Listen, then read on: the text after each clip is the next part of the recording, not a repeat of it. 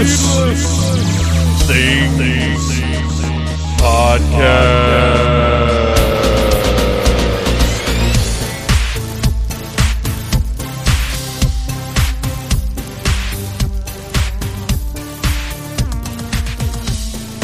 Hey, Phantomaniacs, welcome to the newest episode of the Needless Things Podcast, where we talk about toys, movies, music, and all manner of pop culture dorkery. I am your host, Dave, and this is the second installment of our special Needless Con series, meant to help you with the pain of there being no Dragon Con this year. Each of these episodes will, after the introduction, obviously, attempt to recreate the feel of a panel and are actual panels that we would have put on at Dragon Con this year. Today's panel is the 2020 Video Game Hall of Fame, or I guess Classic Video Game Hall of Fame. We changed it up a little bit because without a live audience, the experience was going to be a little bit different. So, we did things a little differently. We took some polls in the Needless Things Podcast Facebook group, which you should join if you have not, and also in the Dragon Con American Sci-Fi Classics Track Facebook group, which if you're not in there, I don't even know what's wrong with you. So, amidst our discussion for certain aspects of Video Game Hall of Fameness, we threw some stuff out to everybody in those Facebook groups, and we got some votes, and we announced those votes during the panel. We had a whole lot of fun doing this. This is the crew you will recognize from past Classic Video Game Hall of Fames, and I hope that you enjoy it, and I hope that it alleviates some of the Dragon Con miss-out sensations. There's got to be a better term for that than what I just said. So, I want to talk a little bit about some Dragon Cons past, but before I get to that, there's a little bit of news. Okay, so by the time I'm done with this segment, I know what you're going to be thinking. You're going to be thinking, boy, Dave, there sure is a lot of talk about NECA in your news segments, and there's a reason for that. NECA is, I would say, a premier toy company.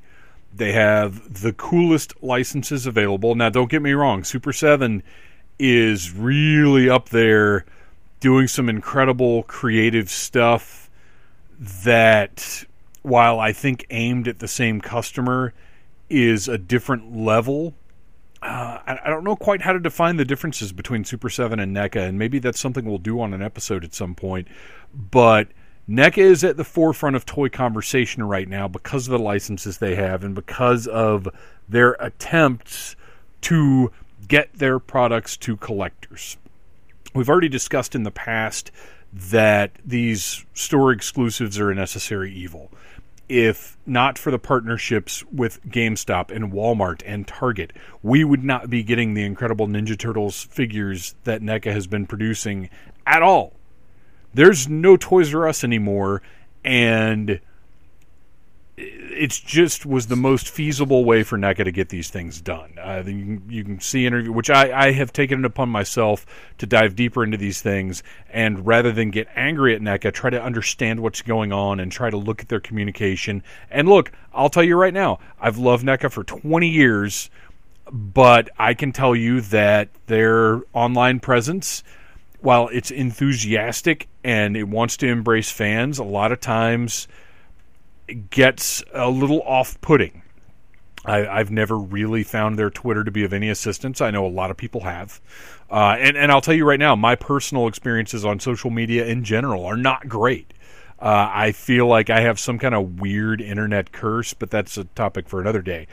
So anyway, there's a lot to talk about with NECA. It's ongoing, and I'm going to go ahead and use the word valiant efforts to combat scalpers and get their products into the hands of the people that want them. One of these efforts was the Toka and Razor pre-order that went down on July 31st and went through August 7th. If you didn't get it, you got nobody to be mad at but yourself. It was an open pre-order. Very similar to what Super 7 does with their products. It went up. If you wanted it, you ordered it. You could order 2 of them if you wanted. And if you didn't, then that's on you, Jack. Super Shredder was already obligated to Walmart, but NECA put up a sale on their website for international customers, and this is another thing I've respected. I've talked about this before. I really respect that NECA is working hard to get these things into the hands of international customers as well. That doesn't include me, but I want everybody in the world to be able to get this cool stuff. I'm not big into, oh, look, I have this thing and you don't. Ha ha ha. It makes it more valuable to me because you don't have it. That's just shitty. I'm not into that. So I want everybody to get all this stuff. So anyway, Super Shredder, while it is still going to hit shelves in Walmart, and apparently already has been, they moved the online sales to their own web store where they could control things like accessibility to bots and scalpers and whatever else. They put it up on Monday, the 10th of August at 1 p.m. I got on, added him to my cart, and the checkout button did not work. I sat there for 6 minutes trying to get the checkout button to work, trying to refresh the page, leave the page, go back, nothing worked. And then I finally was like, I guess I'll try it on my phone. Went to my phone, added it to the cart, and then it said it's out of stock. Boom. Missed it. Too late. I don't know exactly what happened. I think it's possible that there was a little bait and switch there to try and fool said scalpers and bots. I don't know. But about half an hour later, well, exactly half an hour later, at 1:30, NECA put a notice up on their Instagram that said Super Shredder is once again available in the store. I went on my phone this time, added it to my cart, bought it, no problem at all. 1 per customer, which I'm down with limiting. Look, I would have liked to have 2 because either Phantom Jr. is going to want one. He hasn't said he wants one, but once he sees it, I know it's going to be one of those things where he's like, oh, I want this. Or a second one for myself to put a Kevin Nash head on. It would have been nice to get 2. But you know what? If it means more people will get them that wouldn't otherwise have gotten them, I'm okay with a limit of 1 per on literally anything. If they want to do it on foot soldiers, if they want to do it on Cobra Troopers, whatever, I love to have 4 of a troop builder. But if it means everybody gets 1, I put that 1 limit on there. Doesn't bother me a bit. So that happened. I got my Super Shredder. Everything seems pretty kosher. I saw no more complaints. Obviously, after that initial sale, everything blew up. But then it seemed to get fixed, and I have to feel like there was a plan there. The other thing that's cool that NECA is doing is they are opening up pre-orders in the same way that they did for Tokka and Razor for the Metalhead cartoon figure that I lucked out, got one for myself and for Phantom Jr. at Target. We were, when we were running around looking for the Special Missions Cobra Island G.I. Joe figures that were just not really in stores at all on August 1st, we happened across 2 of the Metalhead figures. So we each got one. I've got an unboxing coming up on the Needless Things YouTube channel. Please go subscribe if you haven't already. There's some great unboxings up there. I do things in my own inimitable fashion. I think you'll enjoy it. So that one will, I think that one will go up next week. So anyway, they are opening up pre-orders for that Metalhead and for the prop replica Casey Jones mask, which I also have, and it's incredible. If you're a fan of the 1990 movie at all, you need this mask. And it's also a reasonable price. I don't remember what I paid for it, but once I had it in my hands, I was like, they could have charged a little bit more for this. So that pre-order goes up today, August the 14th, and lasts through, I think it's August the 21st. But if you know how to use social media, go check out NECA's accounts, and you can see all the information for this stuff. But so basically, that stuff's going back into production because people want it, and NECA wants people to have it. And then finally, the biggest news announcement from NECA, and no, I don't have news for anybody else this week because things are just weird right now still.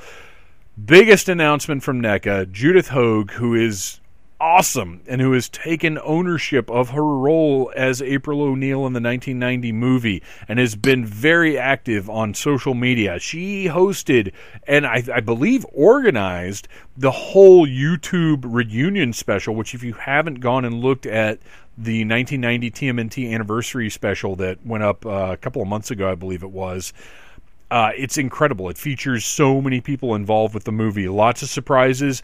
Brian Henson is part of it. It's really amazing. And it's up on YouTube now. So Judith Hoag has been spearheading all of this really cool stuff for the anniversary of the 1990 movie. And now her newest project in conjunction with NECA. Yes, of course, we are getting a 1990 April O'Neil action figure.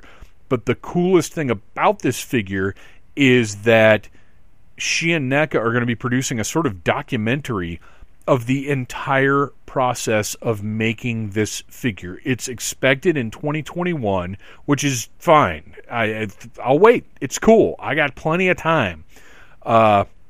Especially with something this special and this cool going on, where every step of the way she's going to be documenting what goes into making this April O'Neil figure. I think it's something that's really special and really cool. I'd go so far as to say it's unprecedented in the history of action figures that we're going to get a look at a figure done in this way. This is absolutely awesome. I cannot wait to follow this process and, of course, to get the April O'Neil figure, an essential part of this 1990 Ninja Turtles set. And I got to say it, I know a lot of people are really mad at NECA right now, and I get it. I'm not 100% thrilled with them, but I think they're working really hard. I think they're trying really hard, and this sounds like shill stuff. And believe you me, nobody's ever sent me a free toy. Nobody's ever done jack for me.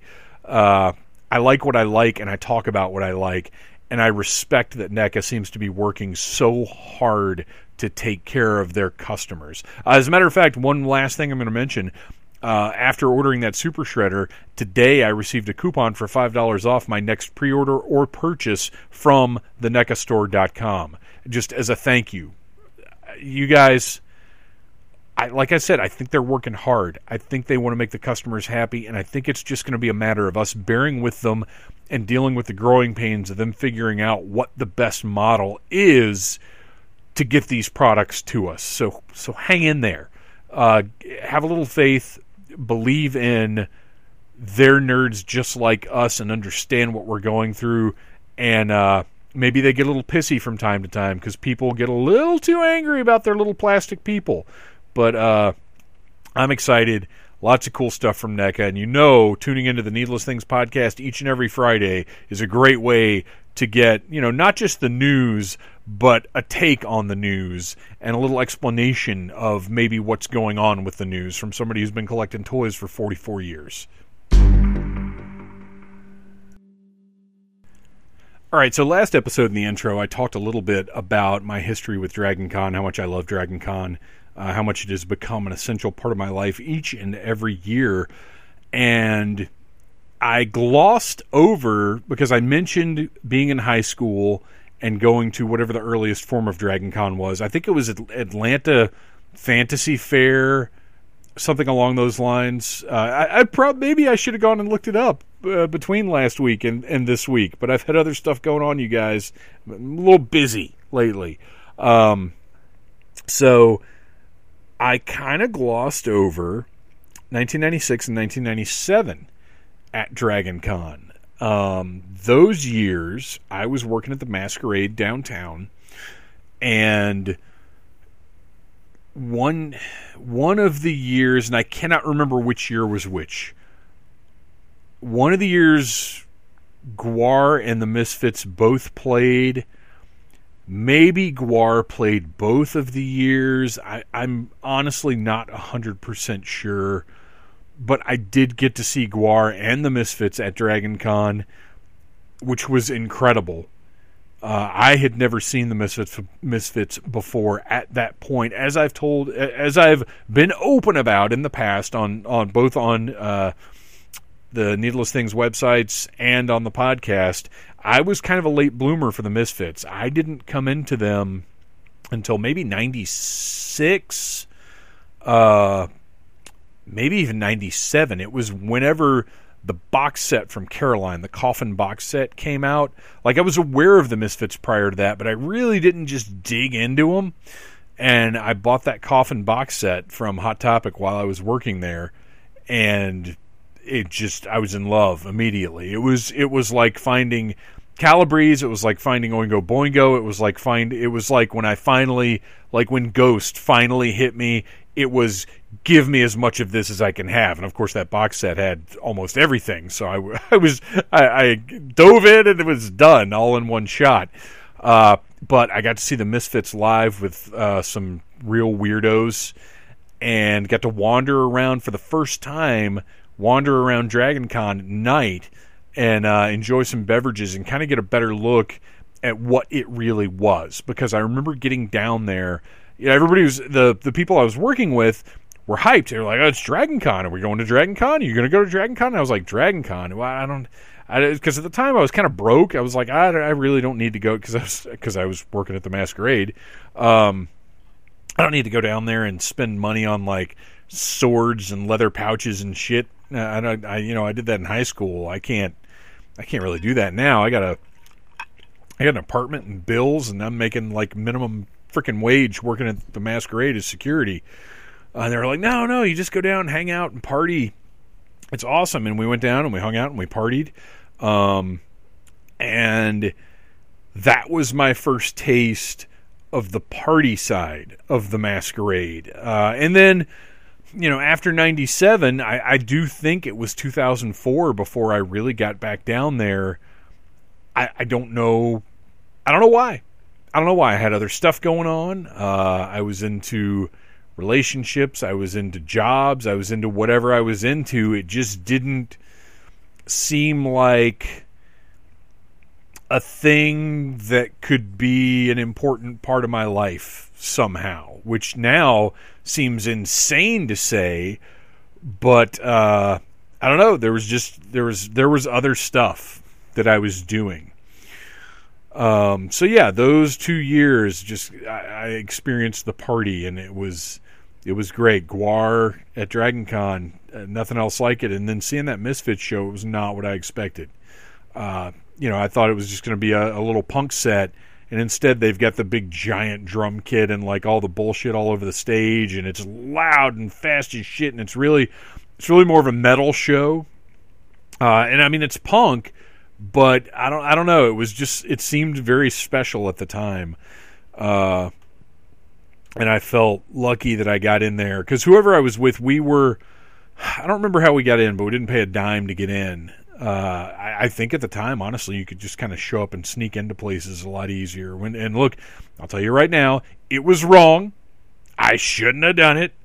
But, when you're young and stupid and don't have any money, and as you get older, hopefully your values, your morals, your beliefs change a little bit. You get a little more mature, and you don't do dumb shit like sneaking into conventions anymore. So anyway, there you go. That's another little piece of my Dragon Con history, one that I honestly don't talk about as much because it's more of a Masquerade memory than a Dragon Con memory, but it's very much something that only could have happened at Dragon Con. So there you go. And now it is time to get to something that should have happened at Dragon Con, but instead is happening in the magic of the internet. The 2020 Classic Video Game Hall of Fame. Enjoy.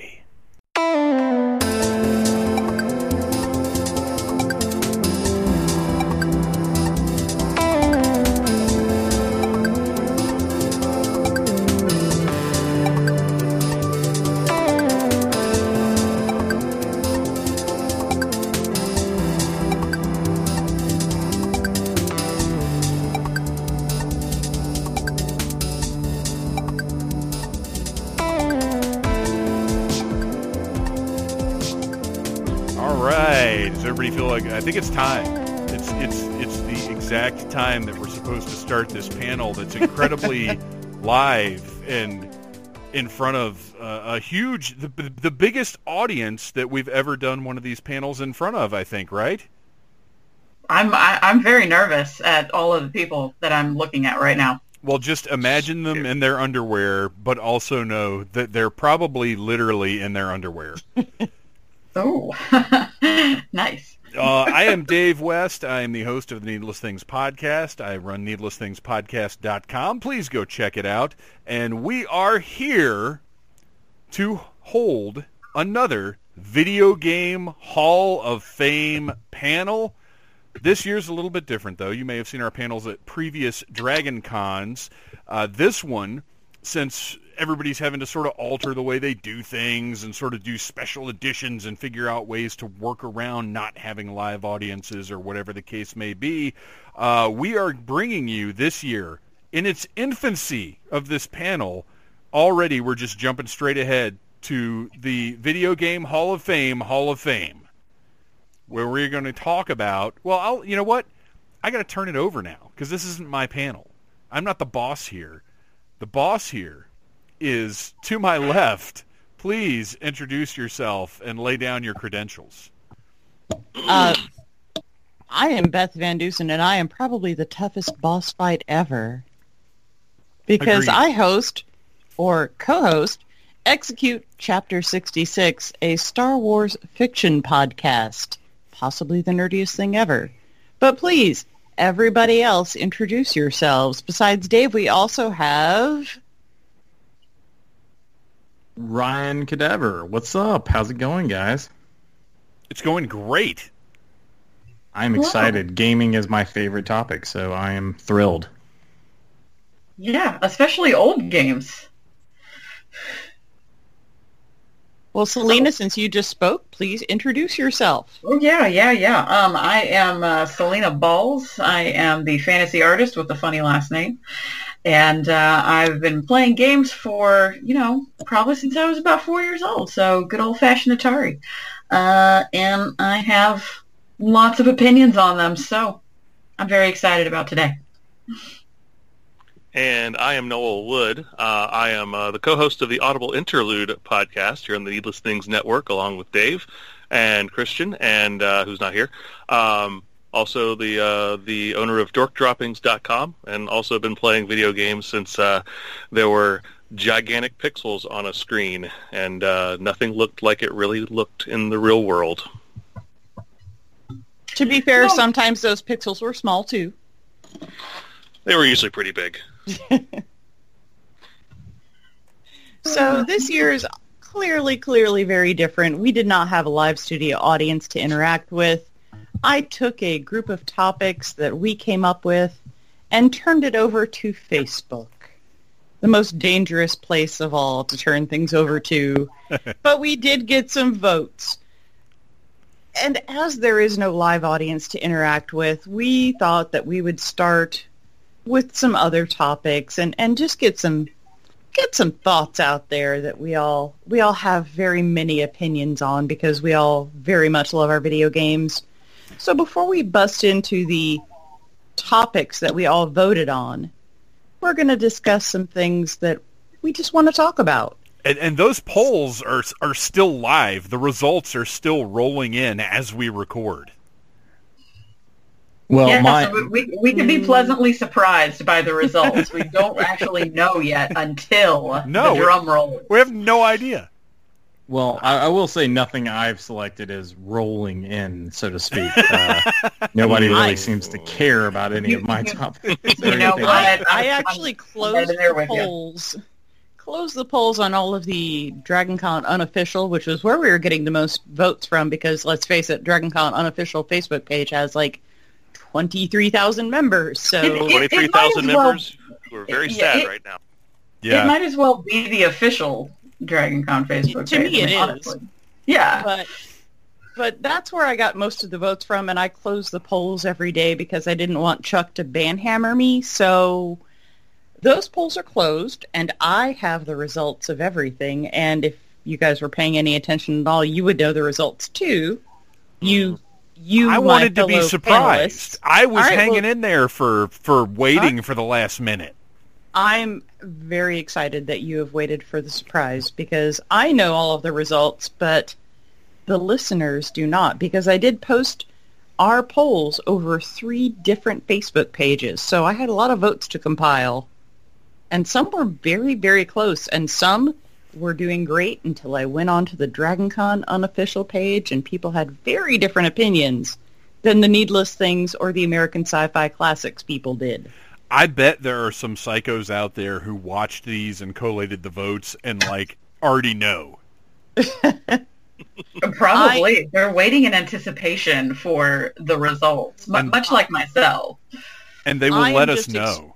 I'm extremely glad that I found the place where you could turn off the ability to add other options. Yeah, that's very important. Yes. Because that could have gone on forever. Yeah, because we've been fired already for one of them. Every one of us is fired. We'll get to that.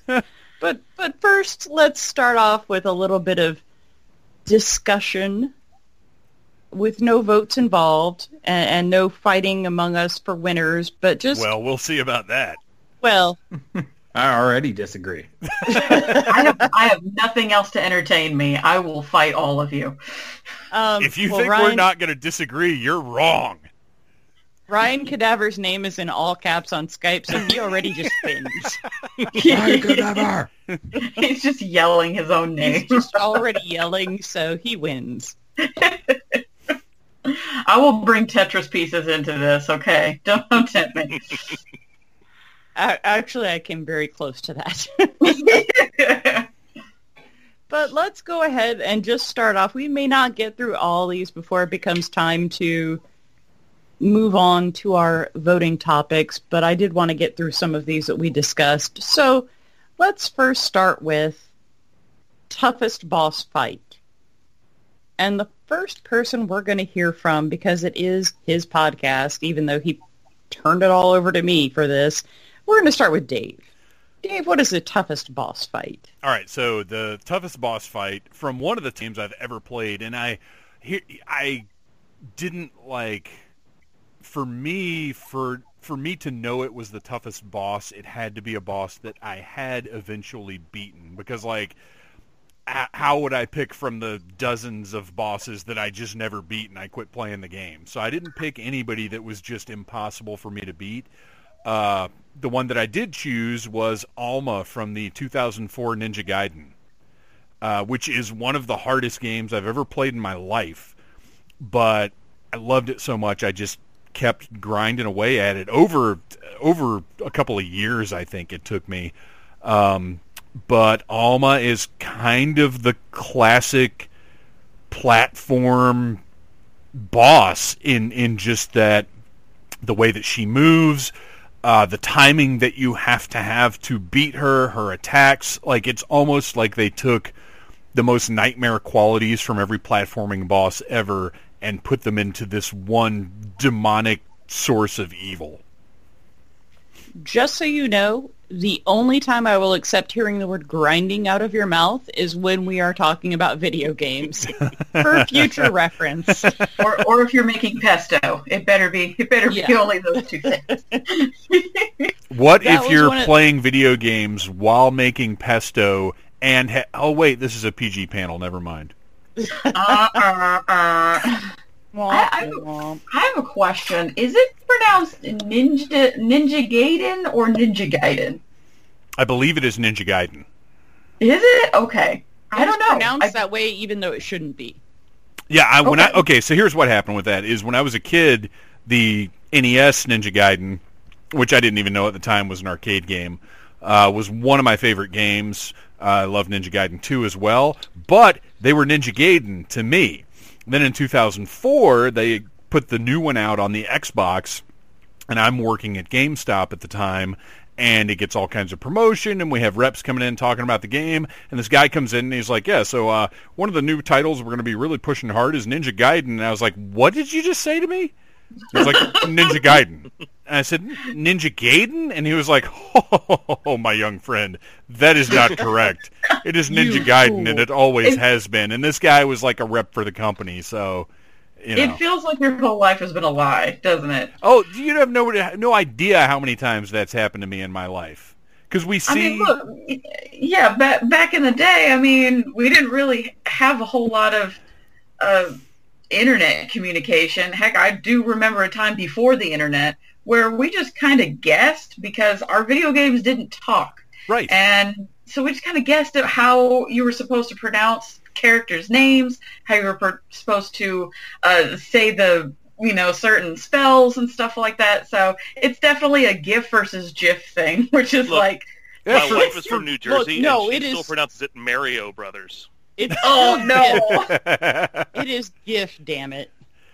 It will be. Hey, it will for be GIF forever. Graphic. For years, I thought that little elf's name was Lank. No. No, I didn't. I thought his name was Zelda. Oh, God. Well, you're all canceled. No you're all one's going gone. to be mad at that. But anyway, Nobody. Alma is just brutal. I don't know how many times it took me. I honestly, going back to the game over and over and over again. It was one of those things where you shut it off. You say, F this, I'm never playing this game again. And then you can't help yourself. A couple days later, you go back to it. I don't know how many times I did this until I finally beat her. And it was that moment. I beat her. And you guys probably all know this, that feeling of complete paranoia that freezes you like down to the base of your spine when you beat a really hard boss and all of a sudden you're terrified you're going to lose power, or the system's going to shut off, or it's not going to save.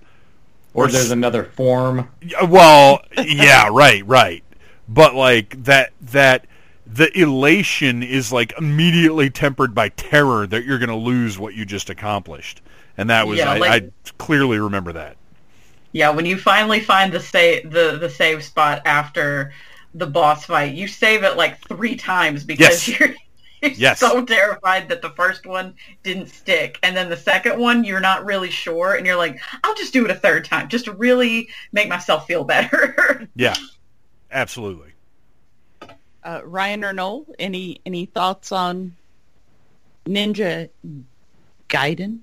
I haven't played that version. No. Yeah, I haven't played that one. I played 1 on the NES, and I was terrible at it. But I played the old NES version, and I never got very far in it.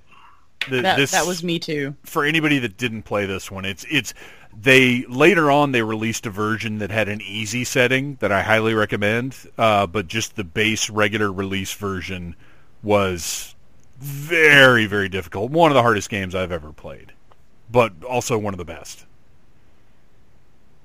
Yeah, I mean, that's kind of its own genre right now. I mean, with like Dark Souls and Cuphead and all that stuff, the games where like the bosses are like incredibly hard on purpose. And sometimes I like those games, and during this quarantine thing, I just want to play easy, fun stuff. Like, I can't have any extra frustration right now. Yeah, you just want to love yourself. You just want to love yourself sometimes. Which is why I pulled out the N64 and played Pokemon Snap for hours. There's a new one coming out too. I'm so excited. Yay. Yeah, it's one of the reasons why Animal Crossing is so popular. It's just nice, calming, it's enjoyable, it's fulfilling. So let's go ahead and jump on into the person who selected this topic and hear from Selena. Oh yeah. Let's hear from me some more. Hardest boss. Here's the thing. As much as I love video games, I'm sometimes not really that great at playing them. So your results may vary when it comes to my concept of difficult versus other people's concept of difficult. But I think that anybody who's ever played this game would probably agree with me in the fact that it made me stop playing this game completely. To this day, I've never actually completed this game, even though it's probably one of my favorites. I ended up watching a lot of gameplay of it through YouTube, and actually reading the rest of the storyline through Wikipedia. So it was kind of like I was there at the ending in spirit. But this particular boss is not even an ending boss. It's probably about middle of the road probably even in the beginning of the game, but it is the split head dog from Parasite Eve. Oh. Ryan probably knows this game. Oh yeah, very well. Yeah, this particular boss fight is so unbelievably difficult. My God. And it's been a few years, but I do remember very distinctly that this was a one-shot kill kind of boss. And you have a very limited amount of ammo, and if you come into this boss without enough ammo, you're just going to have to start over at a previous save. And if you're like me and you didn't save it, you're just trapped. You're stuck. So there was no, ways to bypass this. There was no difficulty settings to make this game a little bit easier for you. It's a one-stop shop. And the split head dog was extremely difficult. It's also really gross because there's a transformation CGI sequence beforehand, which is really uncomfortable to watch. It was so hard. I probably spent at least a month just trying to do this. And I'm like, I think I just have to learn my own limitations and say I can't do this. So I chose to let it go for quite a few years. Yeah, all the cinematics in that one especially with the dog was just like, yeah, it was the most terrifying thing I'd ever seen at that time. Yeah, at the time, it was, it was one of the first, kind of games that we see that those CGI cutscenes and stuff from the early days. And even though now it probably looks like absolute garbage compared to what we have out there. Not bad. I watched the opening pretty recently, and like all the stuff with the charred bodies and all that stuff. It's still pretty messed up, pretty creepy. Yeah. Like if you go in and you're like, I understand that this is PS2 level. Wait, was it PS2 or PS3? It was PS1. Yeah, no PS1. way. Okay, for PS1, it looks incredible. Yeah, it does. Yeah, for a PS1 game, it does look very, very nice. That was also oddly enough, that was like the first turn-based game I ever played. Like I went back and played the Final Fantasy games and all that stuff, but like I played Parasite Eve because I was like, oh, cool, it's like Resident Evil. Yeah. And then I was like, what is this weird turn-based grid thing? So like it was a huge learning curve for me, but I ended up loving that game. Yeah, the battle, system of it is very interesting because it is kind of like a turn-based, but you can also like kind of run around the designated area with your character. So it was definitely a cutting-edge kind of range and with the domes. Yeah, it was a great game. I love that game. I wish they'd make another one. It was very fun, but yeah, Split Head Dog could not do it. Could not do it. I've heard all about that game. I've just never played it. For no particular reason. I have nothing against it, but I've never played it. It'd be hard to come to now. Like it'd be hard to play now because the in-game graphics are, PS1. Well, you know what? I don't mind that. Oh, nice. Yeah, pick it back up. Let's go. All right, so Noel's been quiet for a minute. Let's turn it over to Noel. Okay, so toughest boss fight. I'm gonna go pretty old school on this. Actually, I did kind of two because I was like, like a mini boss fight versus a final boss fight. So my mini boss fight, I'll just go over it real quick, is IG-88 from Star Wars Shadows of the Empire. Yes. I probably spent 2 months just trying to beat him and couldn't get past him in that game. But I'd say for the hardest final boss, I'm going to go pretty old on this, was literally I would pick up my Nintendo Entertainment System, I would punch in the code that I had written down on a sticky note, and I would just start trying to beat Mike Tyson. And I did it for days upon end until that one day, I don't know what I did different than all those other days, but I finally beat that son of a you-know-what. You just finally had enough muscle memory to just get him. Yeah, Mike Tyson's Punch-Out! And later releases, of course, Mike Tyson wasn't even in the game. You had Mr. Dream because they weren't licensing his likeness anymore. But that was just when you're 11, 12 years old, sitting in front of an 8-bit Nintendo system.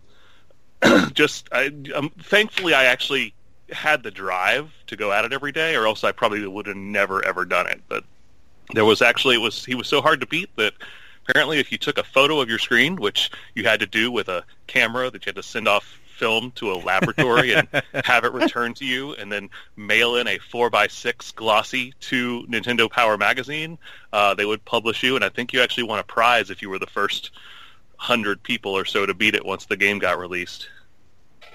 That was another one of those too hard didn't do it for me. I just gave up. I was like, yeah, I can't beat him. I'm done. Shocking to everybody I know, but I was not really big into boxing games. It wasn't a boxing game. That is an early version of a wrestling game, Dave. It was a Mario game. No. Fun fact. I, as a young feller, I didn't really quite know why I liked video games so much, because it's like, my brothers didn't really care one way or another. My dad really wasn't into it. And I found a little pin in my mom's jewelry box, and I asked her about it, and she said, "Oh, I got that because I was one of the first people to get, what was it, like 1 million points in Asteroid?" I was like, "Really?"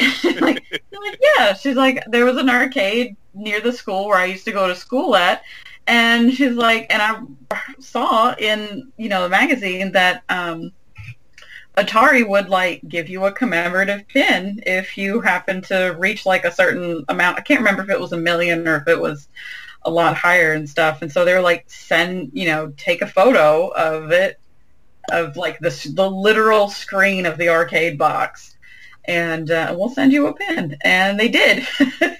Well, then I got ripped off. I was like, neat. Home console, there was not that, and I played Asteroids more than anything. It is a real fun game. To this day, if I go to an arcade and there's an Asteroids game, yeah, it's getting wrecked. All right, well, let's... I'm going to go next just because I want to go first on the next one, so I don't want to talk too much all in a row. So, sorry, Ryan. Oh, that's good. I think, though, that knowing Ryan, I'm going to have to go with my second pick. Because I don't want to take Ryan's pick. Well, now I feel pressure because I feel like you're definitely not going to choose my pick. Steal it. Steal it. I don't want to steal what might be Ryan's pick, but I also don't want to talk too much in a row.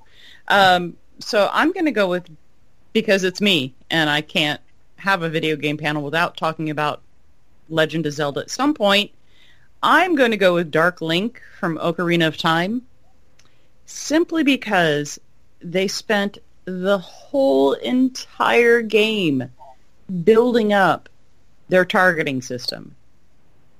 And the targeting system was fantastic, especially for the time.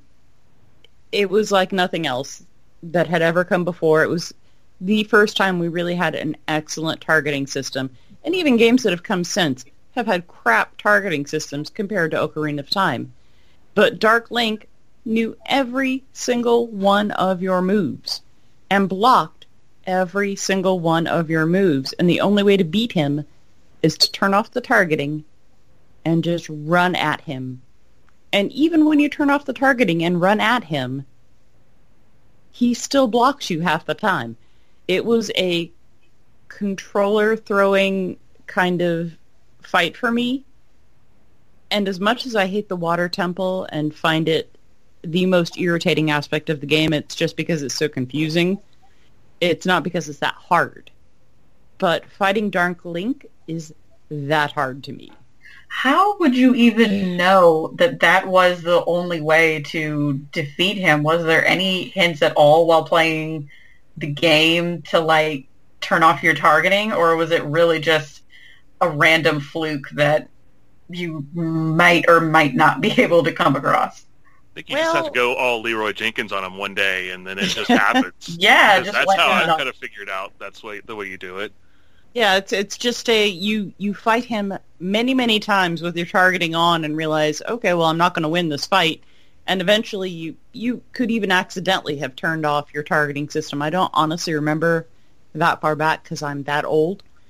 I don't remember what it was that was made me like, the targeting, turn off the targeting.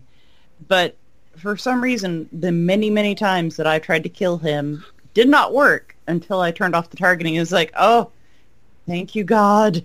You used the Force, as Obi-Wan would have commanded you to. Just real quick, not for a toughest boss battle necessarily, but I think we have to give an honorable mention to a boss battle where the game like messed with you, and Psycho Mantis in Metal Gear Solid. Okay, that was my other pick, and I just assumed that Ryan was going to take it.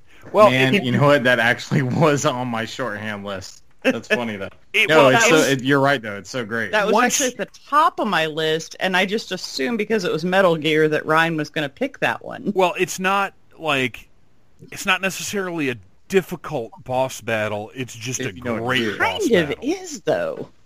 If you don't know what to do, it's hard as hell. Yeah, I didn't know because I didn't get a Prima guide for it because, hey, guess what?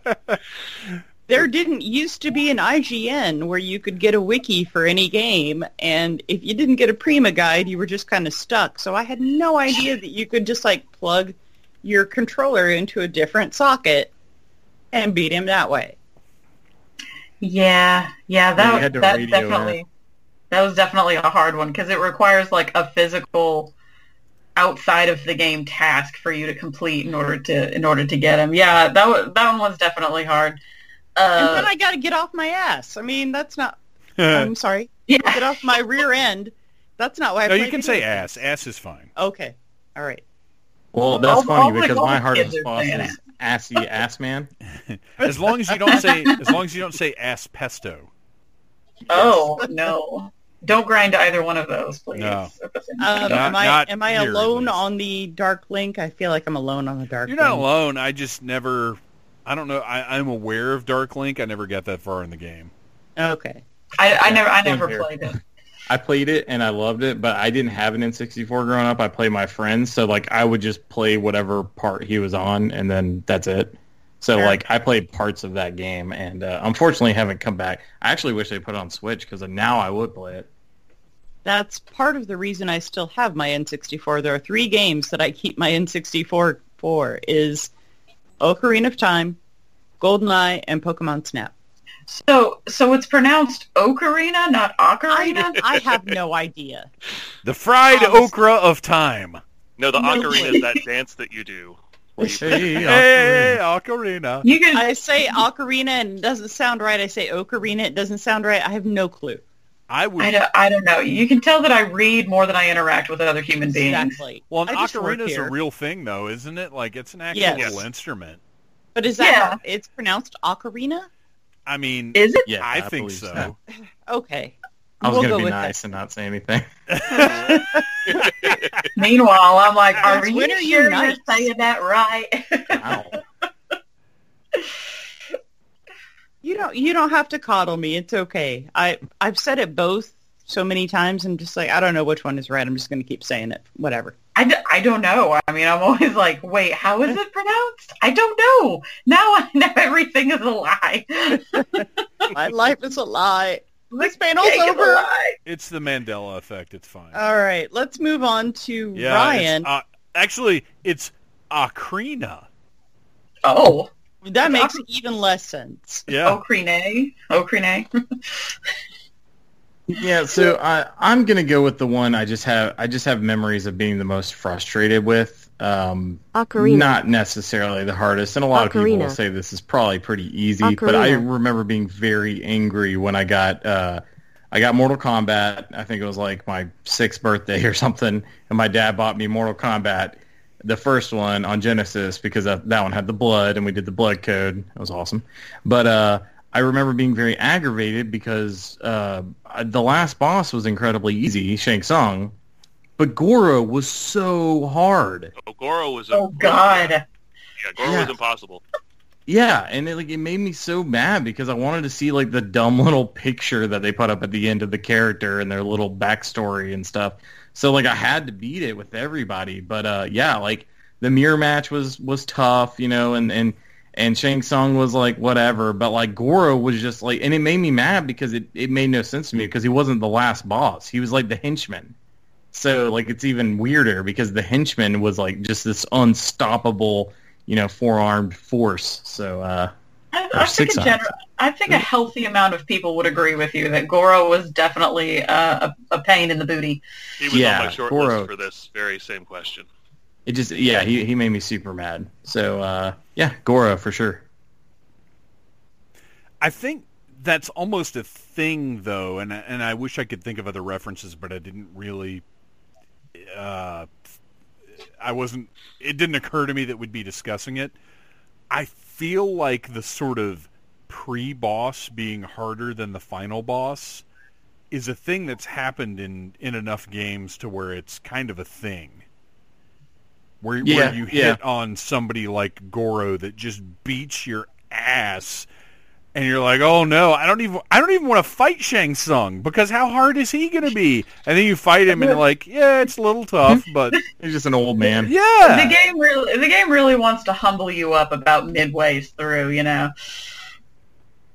I like the pun there with the midway. Yeah. Oh, nice. Well done. But.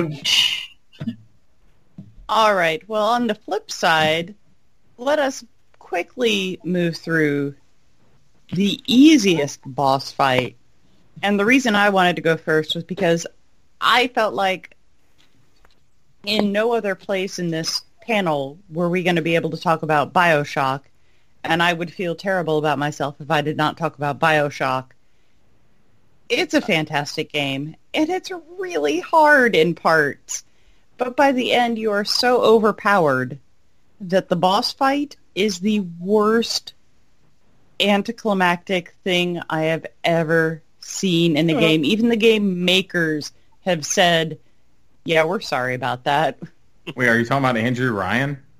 Yes. Oh, okay. Atlas, the Atlas Fontaine fight at the end, where it's not really a fight because you just blast him with your superpowers.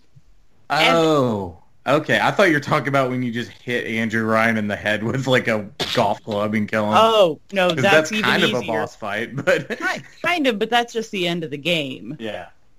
But like when you're fighting the Atlas / Fontaine character, yep, and you just blast him with your powers, like just hit him with electricity, and then you go suck the life out of him for a minute. Then he comes back, hit him with electricity, suck the life out of him.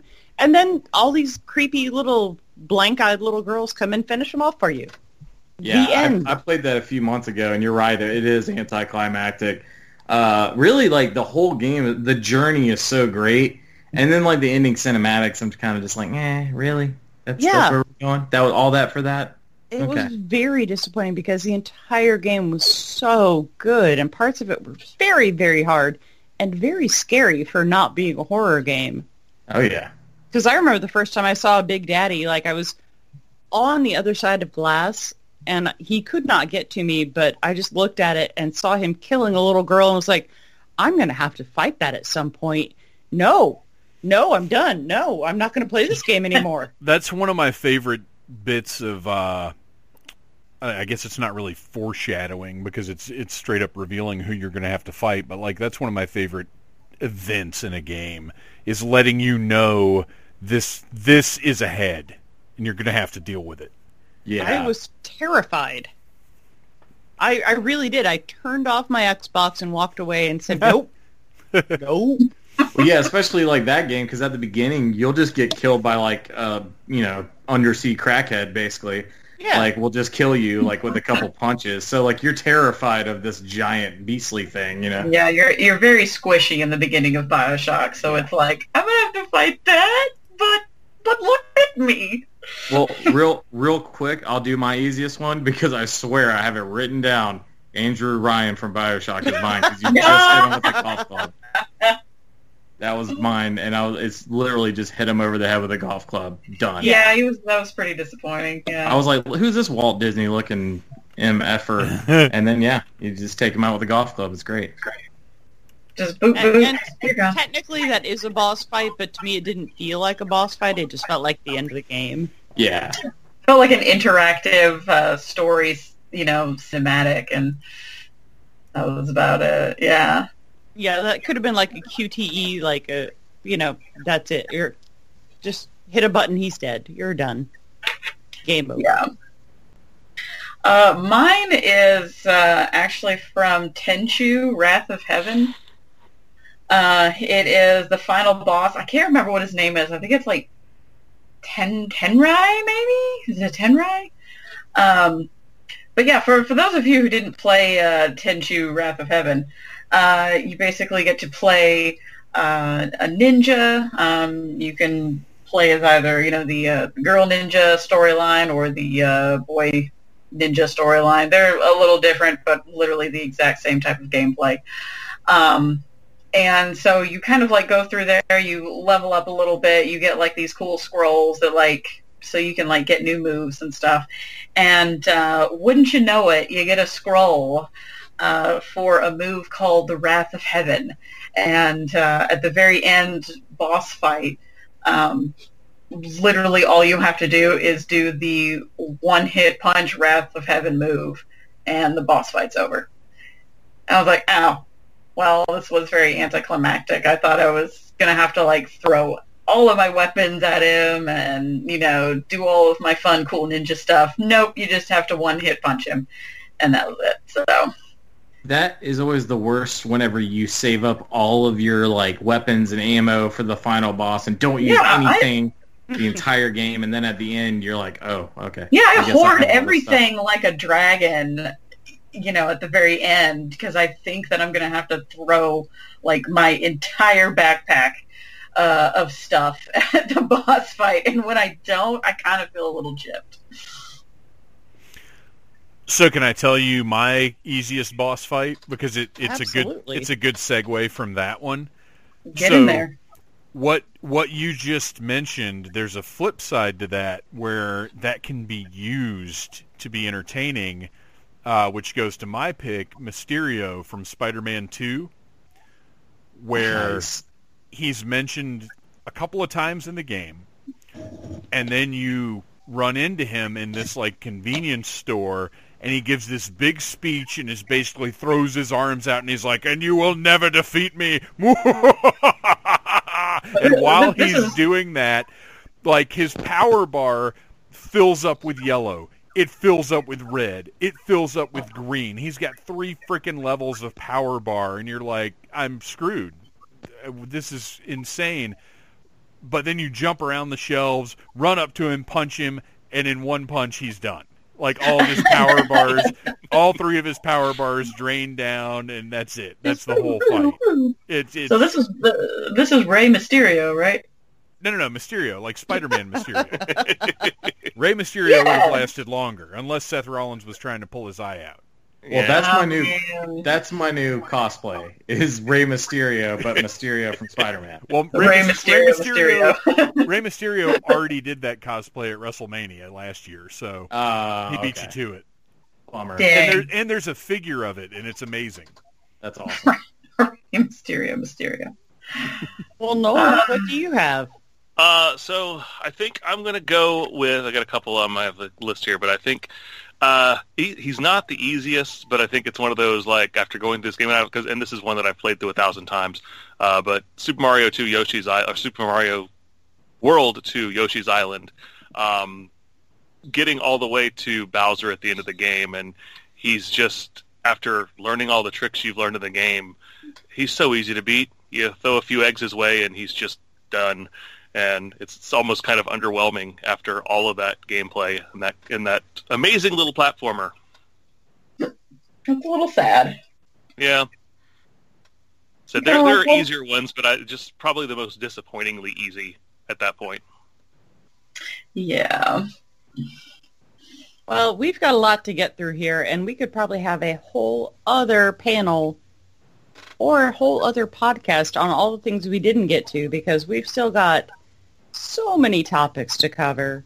Oh, I thought we were going to play with best weapon. Well, we've got other things to get through, and if somebody had learned to use Skype in a timely manner, we might have more time. I don't know who you're talking about. I don't know who you're talking about at all. So we're going to go ahead and move on to the categories that we put up for votes. And the first one of those is RPGs. And we are going to So are we going to have a discussion about each of these, Dave, or do you think we should just go ahead and go through them all and move it along? If we have a discussion for each of these, this panel is going to be 4 hours. All right. So I think we just have to give, whoever picked what, and then give the results.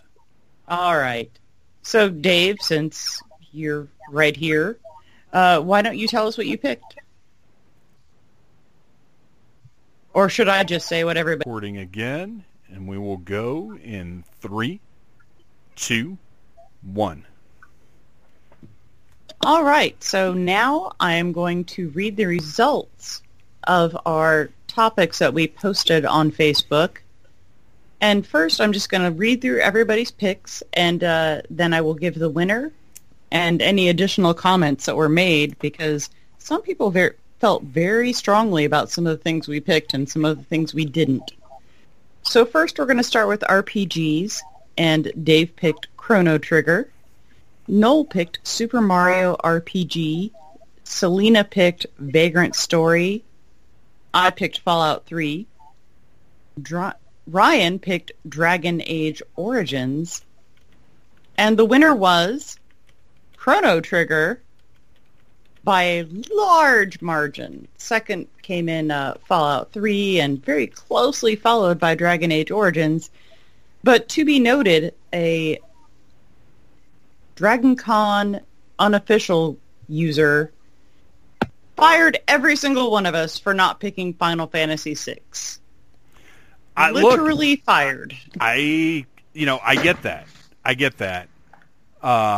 But to me, Chrono Trigger is a better game. I've never played it, and I was appalled that none of you have played that game. I played it. Die mad about it. Very much. I actually just downloaded it on Steam because of this conversation. My first turn-based RPGs were Final Fantasy games, and then after that I moved on to, real-time RPGs. Sorry. Yeah, I've played almost every Final Fantasy, but Chrono Trigger is one that I always heard about, but never quite played. Did it have like a weird cartridge thing when it came out? Like you had to buy like a special cartridge for it or something? Or is like am I making that up? I don't think that was one of the ones that required the expansion pack. Or not the expansion pack, because that was N64. No, Chrono Trigger was Super Nintendo. I could have sworn that it had some. There wasn't anything extra for that one. Well, see, that makes sense though, because I didn't have I had an NES. Well, you were like 6 when it came out. That's true. This is true. But I did play Final Fantasy VI, and that is a great game. But I still put way more hours into Dragon Age Origins, so I can tell that guy that I don't even work for him, so he can't. And I put way more hours into Fallout 3, so I feel you. That's a great game. Well, so is Dragon Age. But Joe Crow voted for Gauntlet, even though it is not really an RPG. No. That sounds about right. It's pretty great, though. And if we don't agree, it's because we clearly need food soon. Well, and that's fairly accurate. I'm not going to lie. Yeah. Pretty hungry. Just real quick, here's what I think we can do with our limited time left is whoever does win the category can kind of give their reasoning for selecting that game. So I'll just say real quick about Chrono Trigger. To me, it was the next step up from the Final Fantasy games that I had played. It seemed to take everything that I really loved about Final Fantasy, but really up the story and the character level to a different degree that got me more engaged. And that time travel element, seeing the difference in the locations and the worlds as you move through time, being a huge Doctor Who fan, like you throw some time travel in and use it well, and you've got me. And even though I've played like it's been forever since I played this game, but it sticks with me forever as like one of the best experiences I've had playing a game. Very cool. I will look into it. You should. I think you would love it. I think all of you guys would love it, except maybe. Yeah, I don't know what version it is, but there's a version on Steam that I picked up for like $15 or something. So I will definitely be playing that. Yeah, I'll probably pick it up on the Switch. Is it on Switch? I would think so. Just about every Super NES game's on it now. Yeah, if it's on Switch, then I'd much rather play it on that. I'll check it out. It may not be. All right, well, we're going to move on to the next category, which infuriates me because Noel took my shooter. Well, before we get into this, can you define shooter? First person, third person, a game where your primary objective is run and shoot things. Yeah, I was kind of confused by that too a little bit because I think a third person games and first person games is like totally different genres.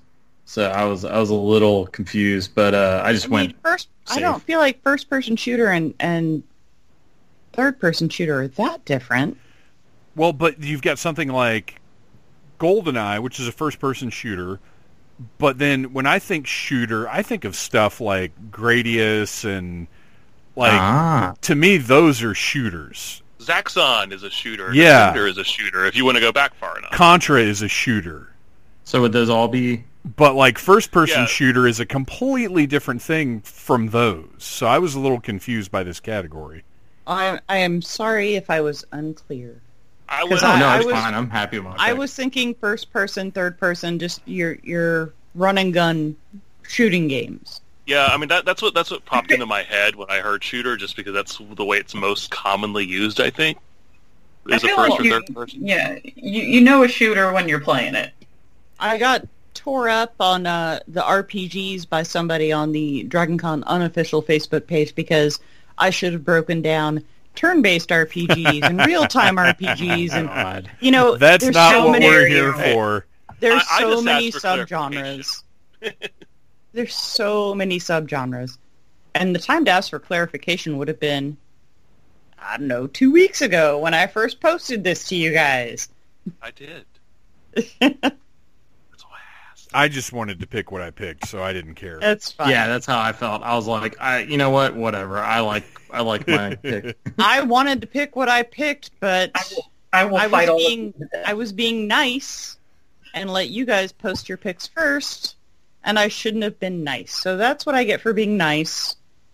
The road to hell paved with good intentions. It never works out for you. You got to be cutthroat, Beth. What were our picks? You know what? I got the most deadly medal a lot of times for a reason, and I should have gone back to that. Anyway, for shooters, we've got Dave with Cho and Nikki, which I have no idea what that is. Did you look it up? I do, and wow. Noel picked GoldenEye. Selena picked Doom, and with no other choices, I picked Left 4 Dead 2, and Ryan picked Time Splitters. Yeah. And Joe Crow threatened us if we didn't talk about Satan's Hollow, even though I have no idea what that is. It's a shooter. What is that? I don't know what that is. Anyway, obviously, the winner was GoldenEye. It wasn't a runaway winner. Huh? It wasn't a runaway winner. It pretty much was. The Facebook unofficial page really weighed in heavily on that. I didn't see their results. I know in the other groups that it was posted in, it was still pretty close with most of the others. Well, I got 10 votes for Left 4 Dead 2, but it wasn't even close. Got robbed. It's because nobody else knows what it is either. Ignorant Americans. Please educate me about GoldenEye. Yeah, so if you've never heard of this game, Beth, sorry that I stole it from you. I figured it would probably be on your short list as well. I thought maybe you'd go with Perfect. There was no short list. It was the list. I thought maybe you'd go with Perfect Dark if I'd taken GoldenEye from you, because they're very similar games by the same publisher. But obviously, GoldenEye, a licensed Bond game. It wasn't the first. It wasn't really even the highest tech first-person shooter at the time. It followed games like Duke Nukem and Doom and Wolfenstein and all those. But just the way that it followed along the movie plot, the multiplayer aspect of it, the fact that, I mean, we spent countless hours just sitting around just trying to one up each other for hours and hours and hours at a time, usually accompanied by some sort of adult beverage. And still just replayable many years later. It's very hard to play now because the graphics cause a little bit of motion sickness on modern televisions especially. But it's still a really fun game that works in the entire plot of the movie better than I think any other game before it had done.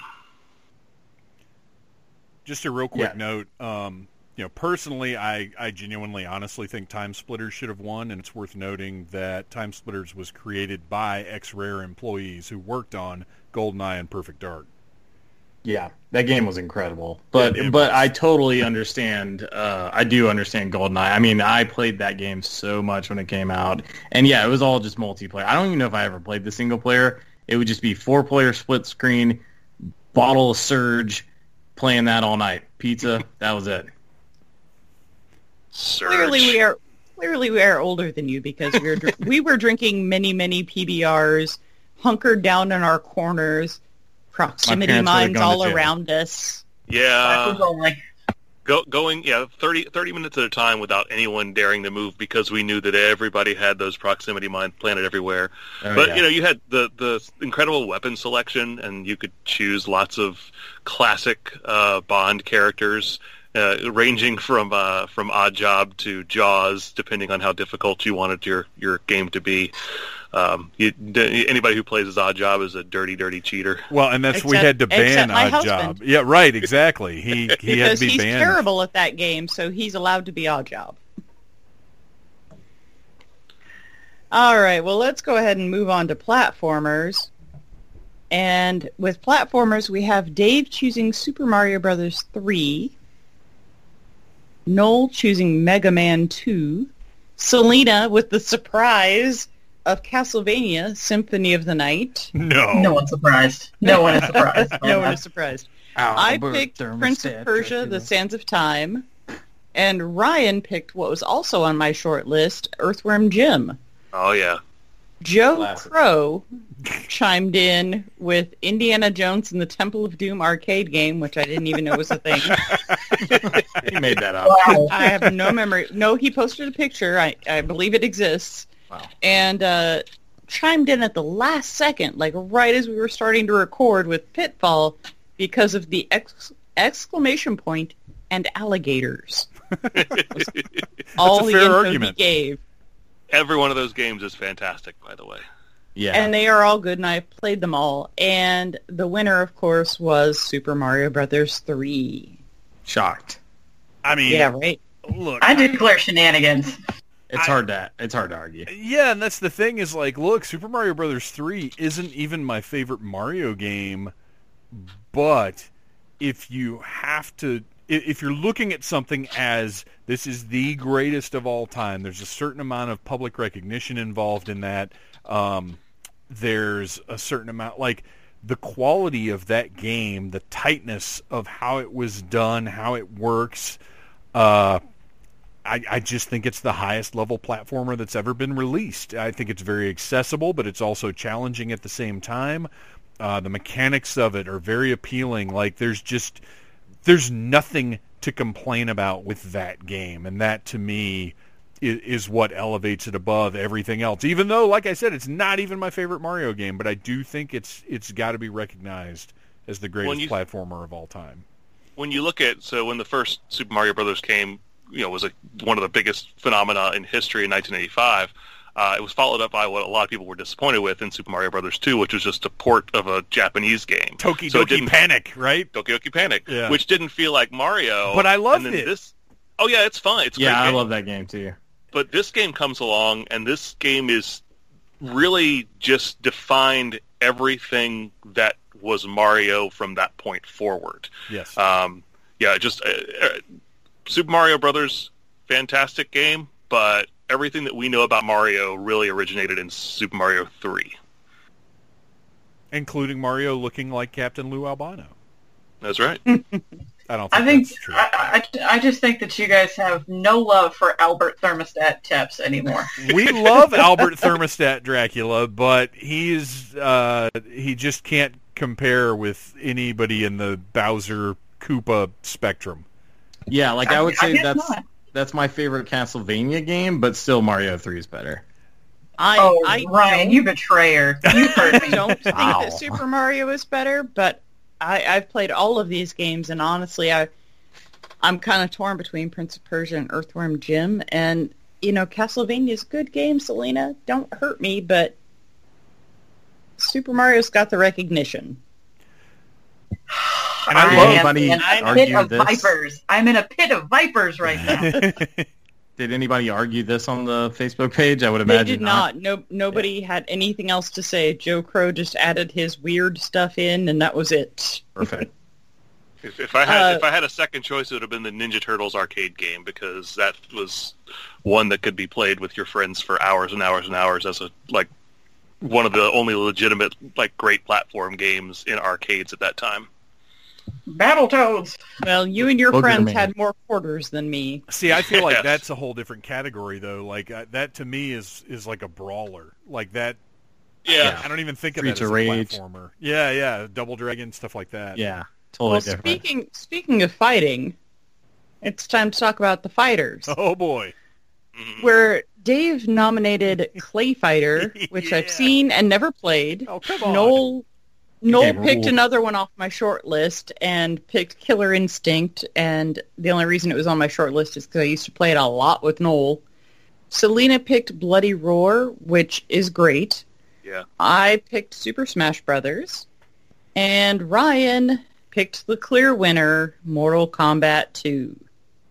I mean, it's great. It's my favorite Mortal Kombat still. The looks, the aesthetic of everything, how dark and evil all the character designs are. It's got my favorite roster. Kung Lao, it was the introduction to him, which is my favorite Mortal Kombat character. So, I mean, yeah, it was just that game just changed everything about how I felt about fighting games. I loved it.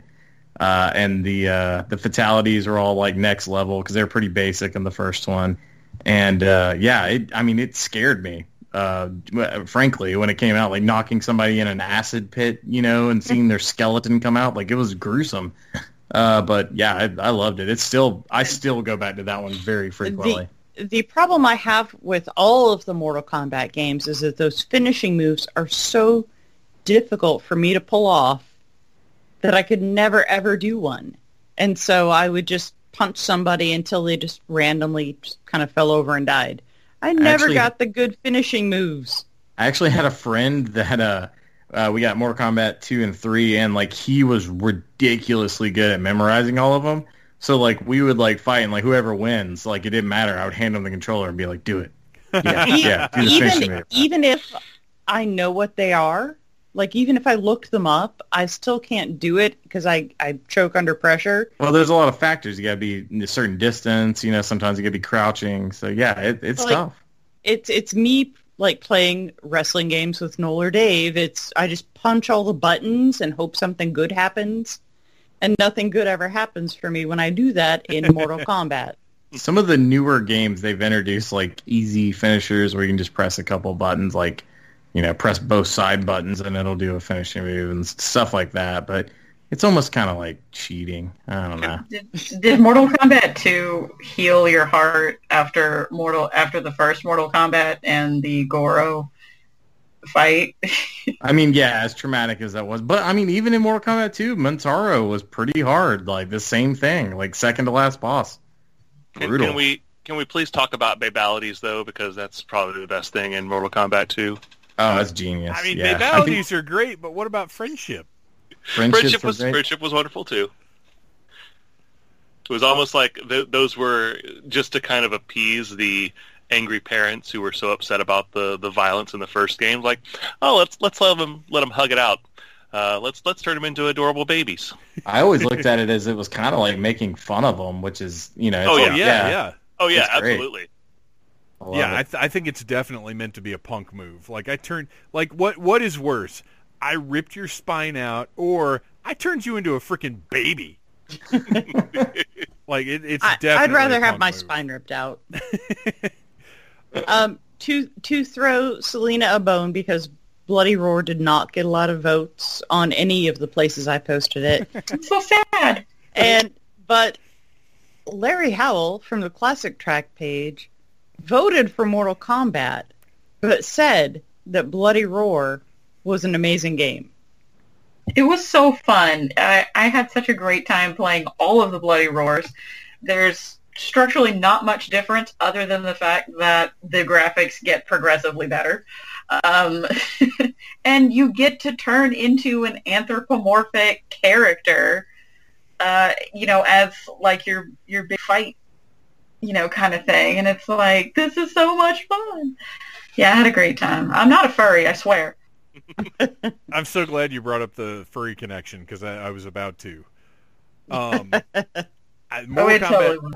I think I'm confusing Bloody Roar with Primal Rage. Primal Rage was like dinosaurs and stuff. Yeah, Yes. monkeys and dinosaurs. It was awesome. And it was It's good, but it's different. it's my memory of Primal Rage is that like graphically it was awesome, but gameplay wise it was terrible.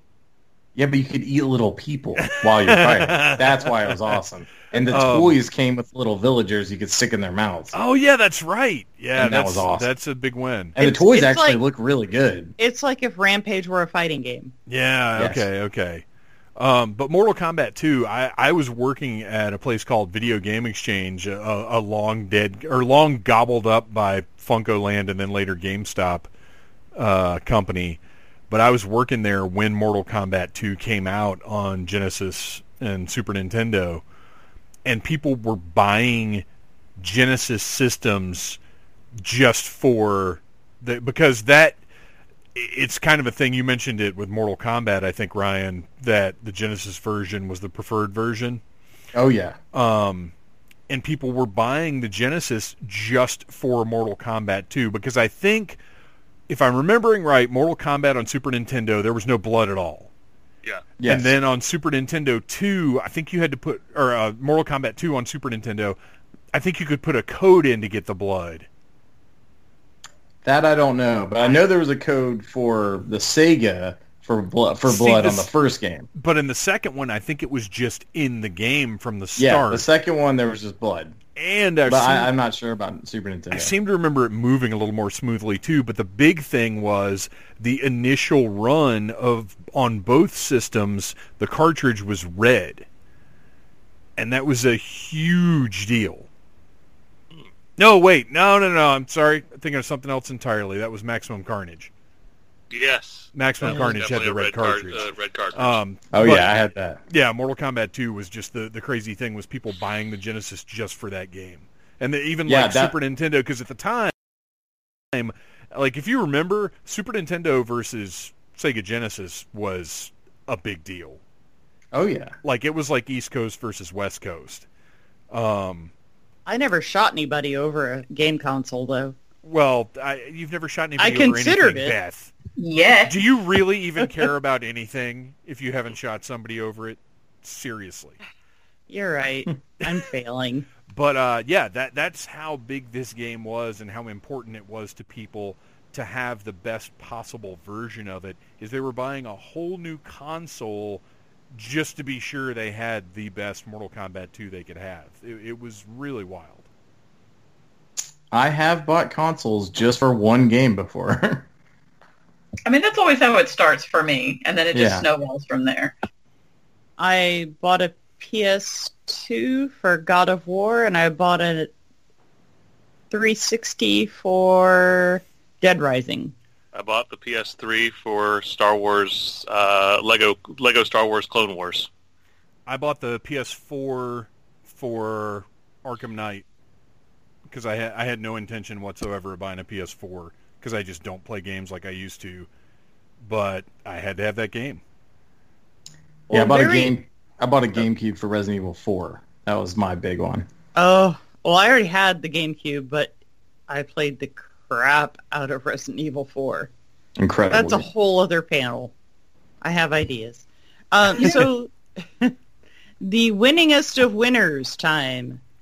I turned over all the winners of every category back to Facebook, and Surprise, surprise.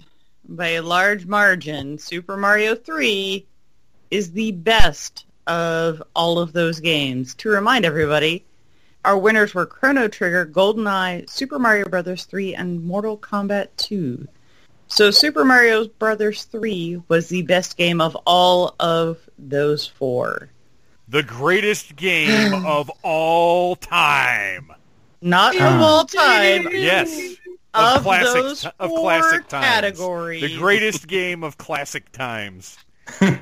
Of So those four categories. So even though I lost every single category, I will, tip my hat to all the winners and just, sit in the corner and cry a little bit. It's fine. It's all right. Maybe the Selena, we real took best it last year. maybe the Wait, real what? best game was the journey along the way. Selena, Screw that. I want my gold. we both won last year. So We did. We did. can be magnanimous in defeat this year. I can't be a winner hog every year. It's all right. It's okay. We're all winners in our hearts. I'm just glad I got to win a category finally. That was my first one Yeah, because you stole my Ooh. game. because I stole it from Beth. Yes, Hey, look, I was gonna say yes, yes. I was gonna say Super Street Fighter 2 initially for the fighting game, but I thought, you know what? Killer Instinct's closer to my heart, even though Super Street Fighter 2 is probably a better game, and that one would have probably won. Maybe not. It might not have been. I am It shocked would have been that- neck and neck, I think. I'm with shocked Mortal that Kombat. no one chose any Street Fighter games for the Yeah. fighter category. I'm just not a big fighter person. That's why I picked Super Smash Brothers. The only time I played fighter games was with Noel playing Killer Instinct, and Super Smash Brothers is adorable, even if Jigglypuff has no powers. Marvel Fun fact, versus I have the Capcom. Killer Instinct soundtrack. Well, thank you guys very much for joining us. And thank you all in the virtual audience for joining us as well. Move on to plugs and then good night. So again, my name is Beth Van Dusen. I am a co-host of Execute Chapter 66, a Star Wars fiction podcast that you can find on the Now Needless Things Network. Dave? Hello, Dave? Dave's gone. Okay, not Dave. Selena, since you spoke, where can we find you? Yes, you can find me everywhere. You can find all of my lovely artwork on patreon.com/thebriarcrow. You can also see all of my fun stuff and follow me both on Instagram and Twitter at The Briar Crow. And I also have a art page on Facebook now, so yay to that. And also, of course, all of my links to everything else is anywhere at all that you wanna follow me on. So let's be friends. It'll be nice. And I'm Noel Wood. I also co-host the Audible Interlude podcast. If you're into G.I. Joe, then check that out. It's here on Needless Things, along with Dave and our good friend Christian. And alongside that, I host dorkdroppings.com. It doesn't get updated very often, but there's 23 years of content on it. My website is older than Google, so take that. Oh, and you can read my drunken ramblings there, too. That's right. And Ryan. I'm Ryan Cadaver, and I'm in the band The Casket Creatures. We got a new music video out, and we're doing what we can. We just did a live stream performance, full-length performance that we posted on our Facebook page. So we're doing what we can while, canceling every show this year.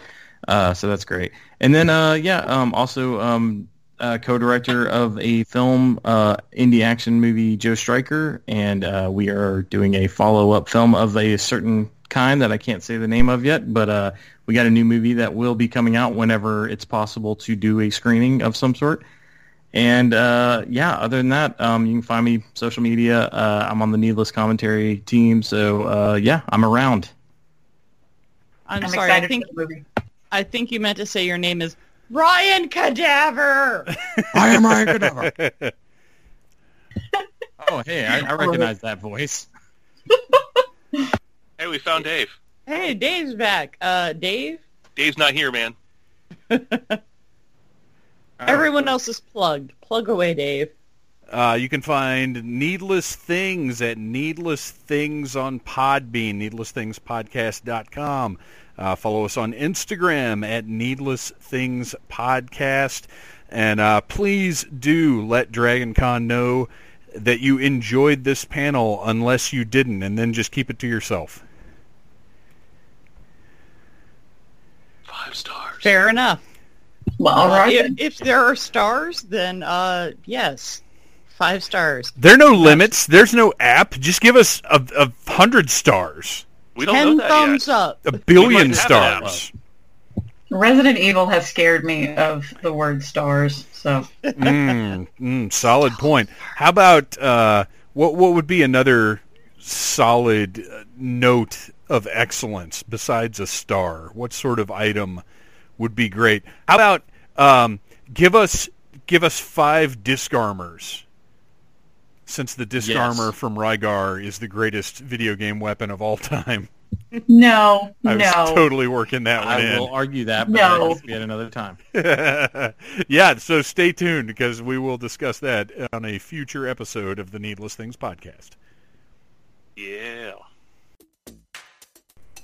We have more Needless Con episodes coming up, although next week will be the August Needless Commentary. I'm not going to say what it is yet. I guess I could. There's no reason not to. It's a movie we all need, a movie we all love. It is time for Bill and Ted's Excellent Adventure. Next week on the Needless Things podcast, the August Needless Commentary.